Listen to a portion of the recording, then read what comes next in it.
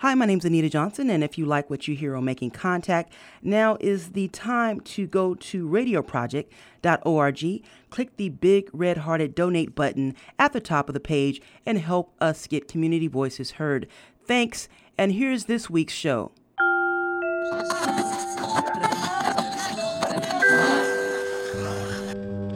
some of the proposed solutions that's coming from the grassroots level. You're listening to Making Contact. You know what? Right now, breaking news here. Stocks all around the world are tanking because of the crisis on Wall Street. Pauline Chu is in for Jennifer. The closing bell at the New York Stock Exchange, the main index down over 7%. Shock and panic evident on the faces of those on the trading floor. $3.5 billion in market value today alone. The number's even more dramatic when you're looking at the company over a 3-month period. There it is, down $8.9 billion, roughly 68%. This month marks 10 years since the stock market crash of 2008. The crash started with the failure of big banks like Bear Stearns, Goldman Sachs, and Merrill Lynch. We learned that these massive investment banks have been playing dice with our money, real money.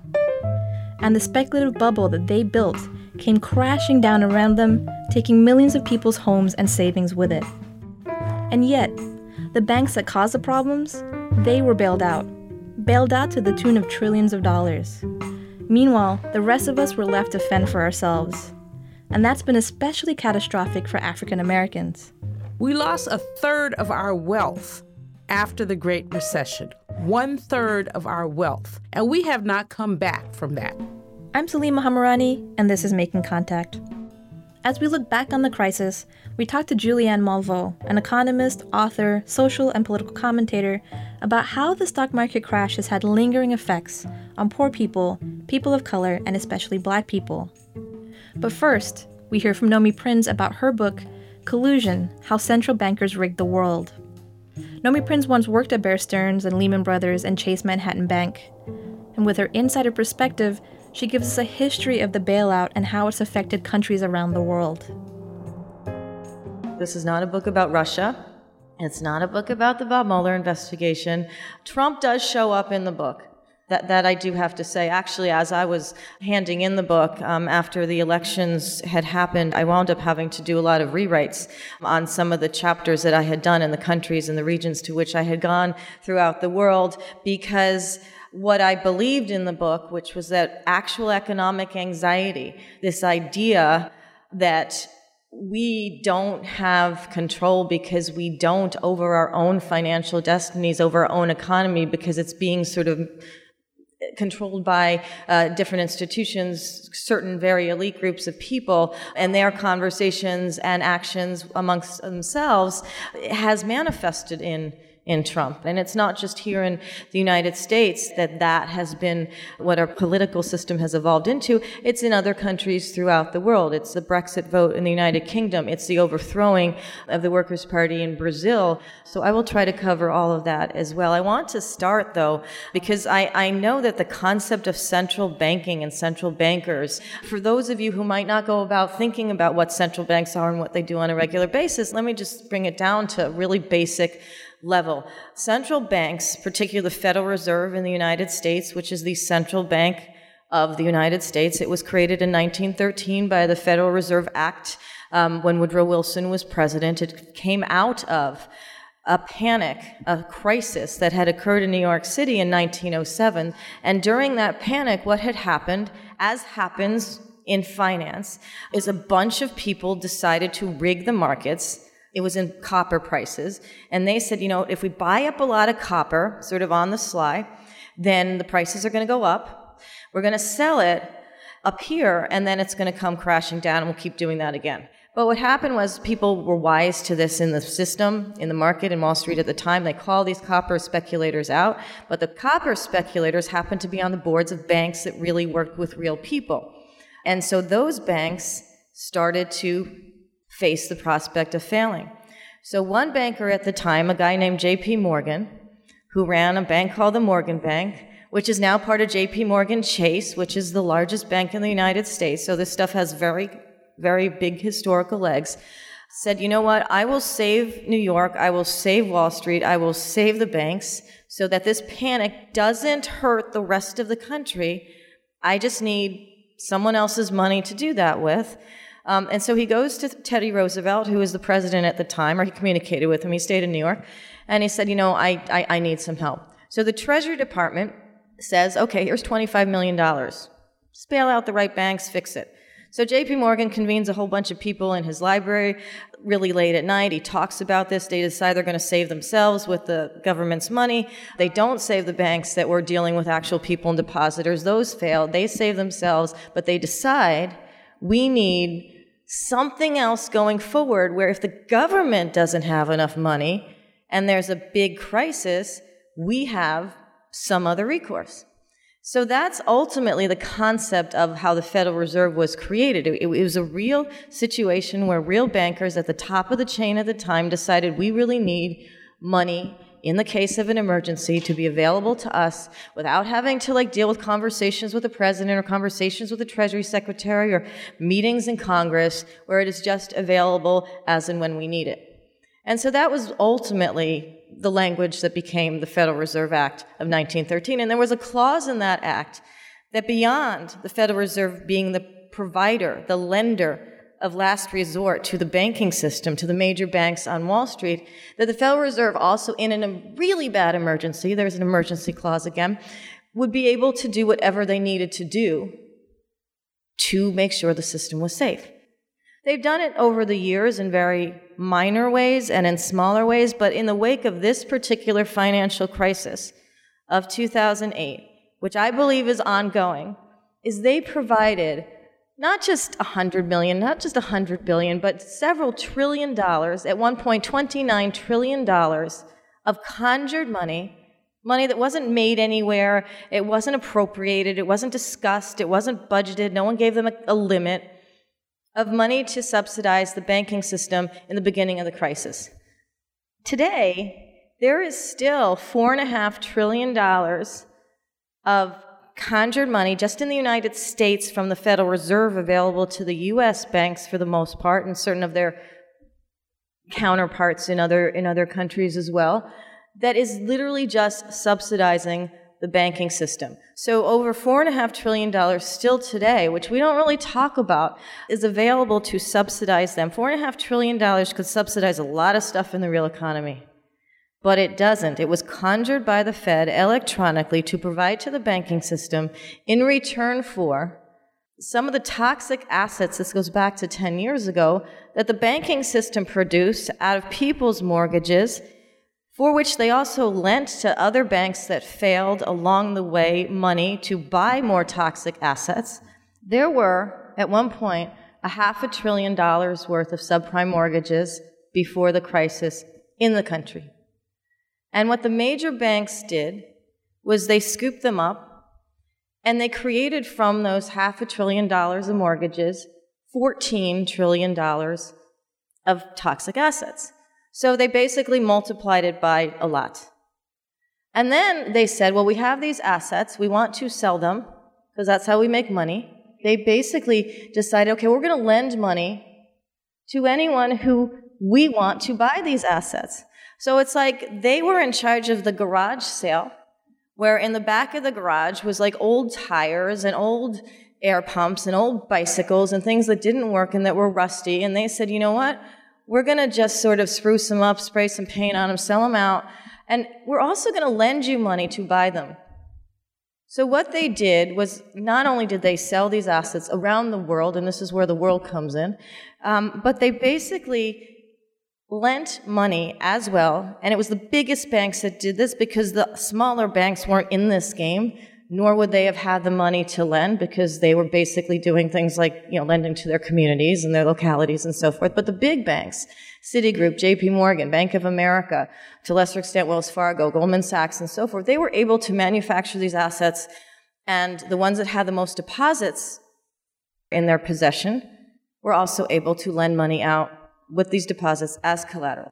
So the entire system is currently being supported by not a little bailout that happened 10 years ago that the government okayed, not $700 billion that was repaid, but multiple trillions of dollars.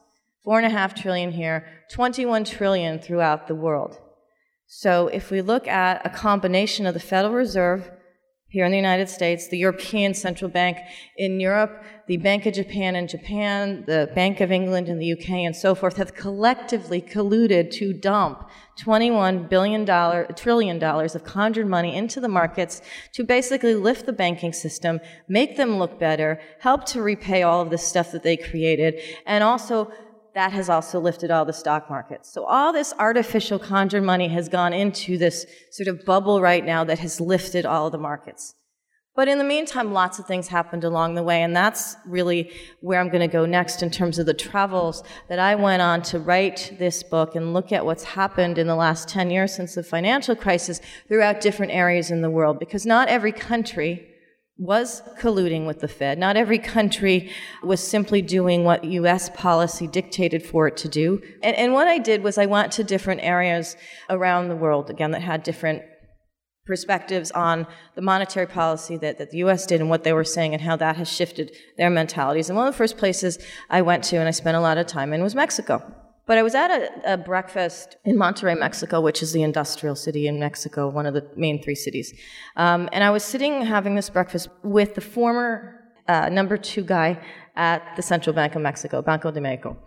And we're talking, and this is a couple years ago, and he's saying, you know, that whole 2008 thing that the Federal Reserve did, that's really not going to end well, and it really concerns me. It concerned me when I was there. He's an older guy. It concerned me when I was there. It's concerned me since I've been there, and it's concerned a lot of us in Banco de Mexico. Because when you create and conjure money to basically, reward the institutions and the individuals that screwed up the entire economy, that's not really good policy.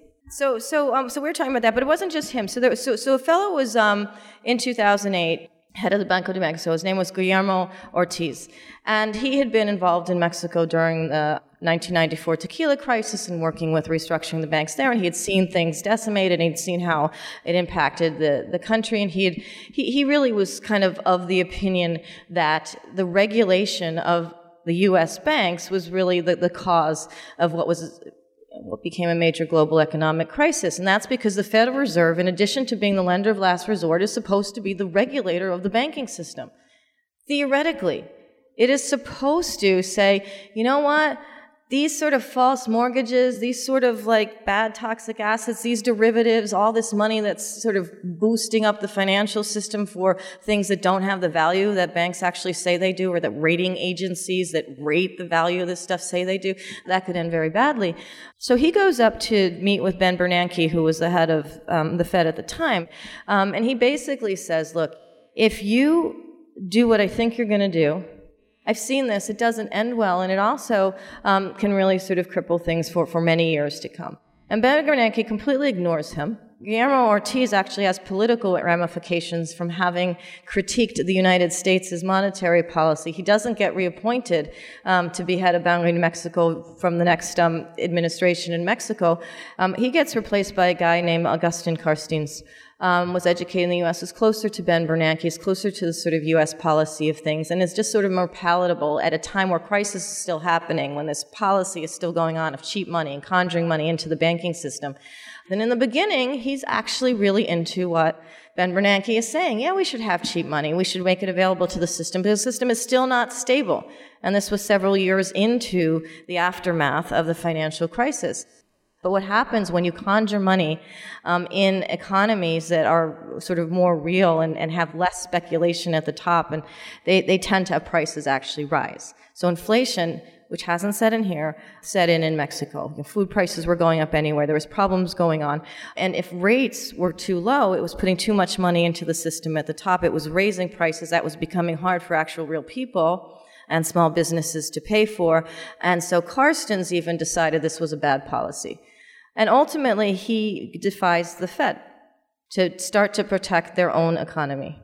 What the Fed has done is not being ignored by the rest of the world.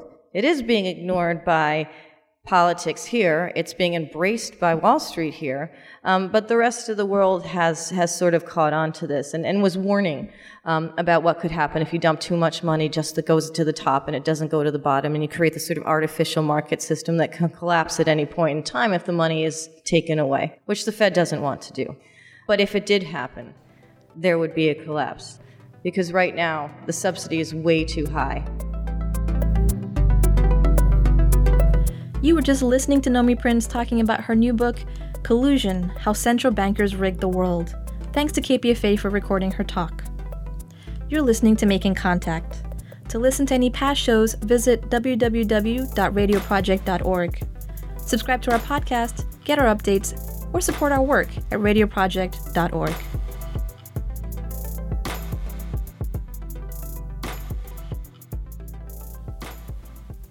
We heard from Nomi Prince in the first half of the show talking about the lingering effects of the crash of 2008 on the banking system. But when looking back over the past 10 years, I started to wonder about the crash and its effect on people, especially people of color. So I sat down with Julianne Malveaux. She's an economist and commentator. Here's what she says about how the market crash in 2008 affected some of us unequally. Okay, a couple things. First thing, we had a series of banks were described as too big to fail, and therefore they got props, they got money. But there were also a series of Black-owned banks that were too small to notice, and so they actually failed. So that's a double standard, frankly. I'll tell you why. The Federal Deposit Insurance Corporation did a study of Black-owned banks and found that 66% of the home loans that went from Black-owned banks went to Black people. On the other hand, fewer than 1% of the home loans from Wells Fargo, Bank of America, etc., went to Black people.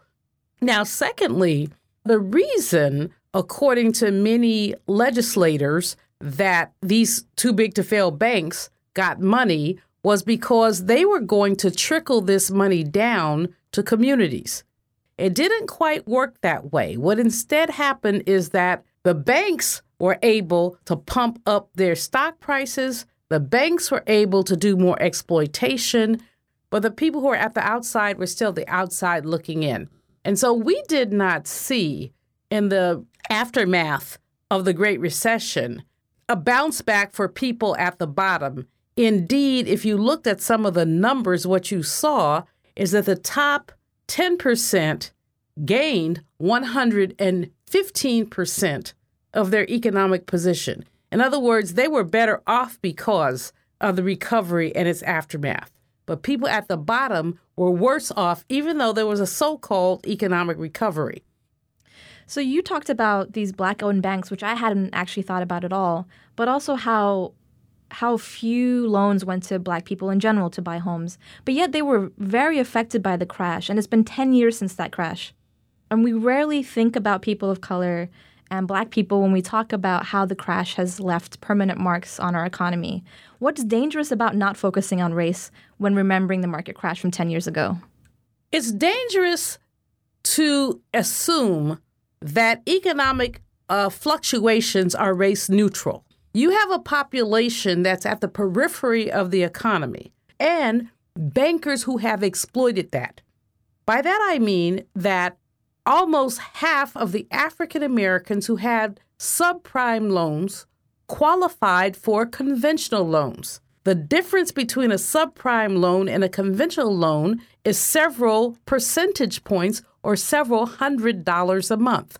But then let's take it just a step further. 72% of white folks own their homes, compared to now only about 42% of African Americans. The number of African Americans who are homeowners went down after the Great Recession. When they lose their homes, they lose a footprint on the economy. And that number going down also meant that the wealth gap widened.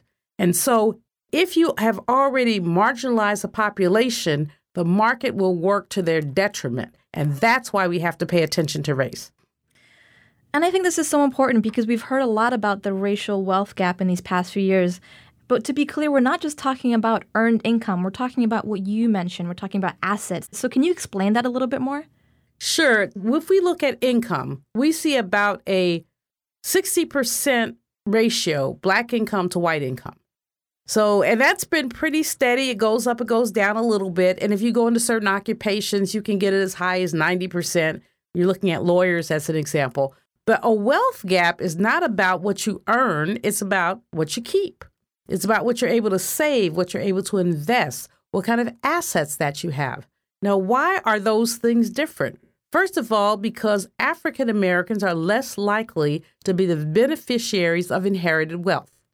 We were other people's wealth. You look at the history of Black folks in the economy, and we were, for a very long time, until 1864, other people's assets. And then when we fast forward, we're looking at the ability of public policy to preclude African American accumulation. Many people think of lynching as being something about Black men lusting after white women. But here's a real story. The first lynching that Ida B. Wells covered was a lynching that had something to do with economic envy. Why do I mention this? Because economic envy essentially has eroded the ability, time and time again, for Black people to accumulate. Tulsa, Oklahoma, 1921, sending Black Wall Street into flames. We have to look at the entirety of our history around how we show up in economic spaces and the many ways that we've been discouraged from accumulating. Which really makes me wonder about how economists think about this, term that they use, recovery. So since the crash, we've been told that there's been a recovery, that the financial system has, for the most part, recovered. But what does that mean exactly? Well, my question will be recovery for who? And under what terms? Who actually is back where they were before we had the Great Recession? And who is prepared to withstand the next recession? Because we know that the economy is an oscillation. So who's protected when we have a downturn? And I would argue that if you look at income and wealth data, African Americans are not protected. So you mentioned something that I've been thinking about a lot, and this idea of like recession or boom and bust cycles in the market. And so there's this idea that a normal economy has these cycles where there's a boom and then there's a bust. And sometimes I wonder if that's just something that we're told. Does a market have to work that way? Here's a challenge. The way the rules have changed in a way to make it possible for the top 1% to capture more of the benefit of economic recovery. So it's not just that the economy booms and busts. We know this happens. Is it necessary? I'm not sure. I mean, I'm an MIT trained economist, so basically economic cycles are something I learned. But here's what I do know. You can create public policy to protect people from some of the ups or downs of economic cycles.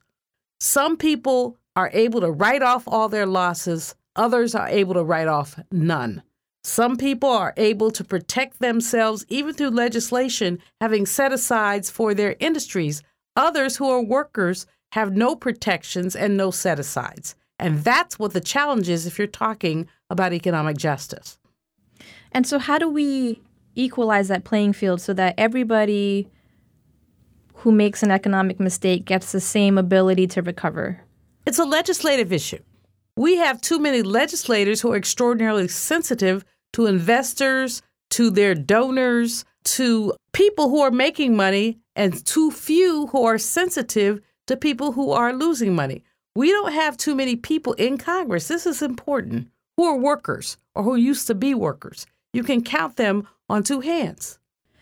So let's talk about some of the solutions you think would work. What other types of solutions are there for this crisis? Well, I think that we have to ensure that the Consumer Financial Protection Bureau is alive and well. And I think that this midterm election gives us the opportunity to have the pushback in the legislative cycle, federal legislative cycle, to make sure that that agency is robust. I think that we need to continue to look at banks. One of the things that you started the conversation with was talking about banks. And because of the Republican Congress and Senate, we've loosened banking regulation as opposed to tightening it. Now, we need to go back in the other direction, looking at Dodd-Frank as well as Glass-Steagall and the ways that we've made big banks even more powerful when they need to be less powerful. We've seen banking chicanery. What about just opting out of the system? What about rebuilding Black Wall Street or credit unions or cooperative housing, cooperative banks? Is that a possibility?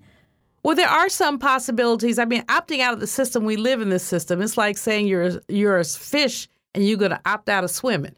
I don't think that really works but so well. However, I do think that credit unions, I think that, as an example, people, not just Black people, but white people could put their money in Black banks. White people who believe in economic justice can also take a stand by doing some of the stuff. There's a lot of stuff we can do off the grid.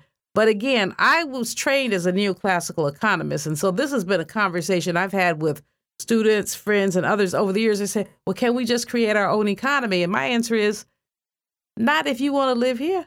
You can do some aspects of it. You can do, some savings and loans. You can do some credit unions. We can consciously be more focused on investing in Black people. But at the end of the day, do you mean you're going to create another are you going to create a parallel economy, and then how? And that's a big question mark. It's an academic question mark for me, and it's also a question mark personally for me, because in terms of the work that I do, on one hand, I really do believe that, how can I put this? I believe that African American people are at the periphery of the economy, and we could do better with what we have. We don't have our fair share. The system at many levels is skewed against us. But do we opt out of the system, or do we work to make a better system? And that's always the tension and the dilemma. Do we opt out, and what does opting out mean? Do we try to make it better, and what does that mean? Do we become co-opted as we try to make it better? Right. And then there's also the question of, Black Wall Street was burned to the ground, as you mentioned, and I feel like that has left a mark in terms of how people see the possibilities in the future. Well, one of the things I would want to share, which I was fascinating as I've been doing this research for this book I'm working on, is that many Black people's perceptions of Black economic empowerment were shaped by the failure of the Freedmen's Bank. The Freedmen's Bank was the bank that the Congress created post-enslavement to help African American people, formerly enslaved people, save and invest. Now, the bank failed. At the very end of its life, Frederick Douglass was brought in to help stabilize the bank, but the bank failed. Many associate Douglass with that bank failure, and indeed in some of his diaries, he wrote about the angst and the pain that he felt from that bank failure. But here's what people don't write about. The board members of that bank were not Black people, they were white people. And as opposed to being a simple savings bank, they chose to invest. White people took Black people's money and put them into failing stuff. And then the bank failed. And why is that important? Because you will still have people to this day talking about the failure of Freedom Bank as if it was a failure of Black entrepreneurship. No, it was called white folks played us yet again. Well, I think that's all we have time for, but thank you so much, Julianne. Sure, thank you. You were just listening to Julianne Malveaux, economist and political commentator. And that does it for this edition of Making Contact and radioproject.org. Special thanks to KPFA for sharing the recording of Nomi Prince. And we want to hear from you. What are your reflections 10 years later? Join the conversation on Facebook. Our Twitter handle is making_contact, and on Instagram, we're Making Contact Radio Project. The Making Contact team includes Monica Lopez, Anita Johnson, Vera Teikulsker, Sabine Blazin, and Lisa Rudman. I'm Salima Hamarani. Thank you for listening to Making Contact.